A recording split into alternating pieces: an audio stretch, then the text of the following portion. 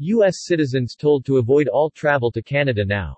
The U.S. Centers for Disease Control and Prevention (CDC) warns that even fully vaccinated American travelers risk catching COVID-19 in Canada.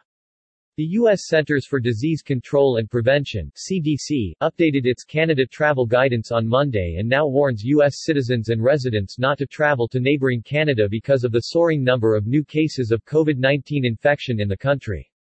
New CDC advisory, elevated to level 4, very high, says that because of the current situation in Canada, even fully vaccinated travelers may be at risk for getting and spreading COVID-19 variants. Canada has long been a popular destination for Americans, but for most of the pandemic, the border between the two countries was closed to all non-essential travel.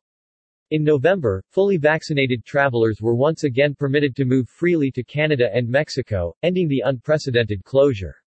The number of new COVID-19 cases in Canada in the last 24 hours has exceeded 25,000, with 45 deaths reported.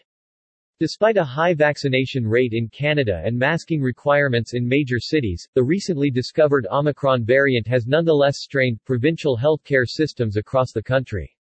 Hospital and ICU admissions have surged over the last week in Ontario, the most populous province.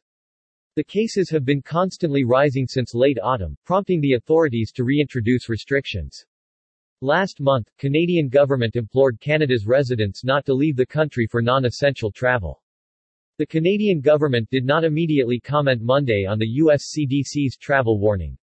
Besides Canada, Curaçao has also been placed the U.S. Level 4 list of destinations with a very high level of COVID-19, which includes a number of European countries, the UK, and parts of Africa, as well as cruise ships.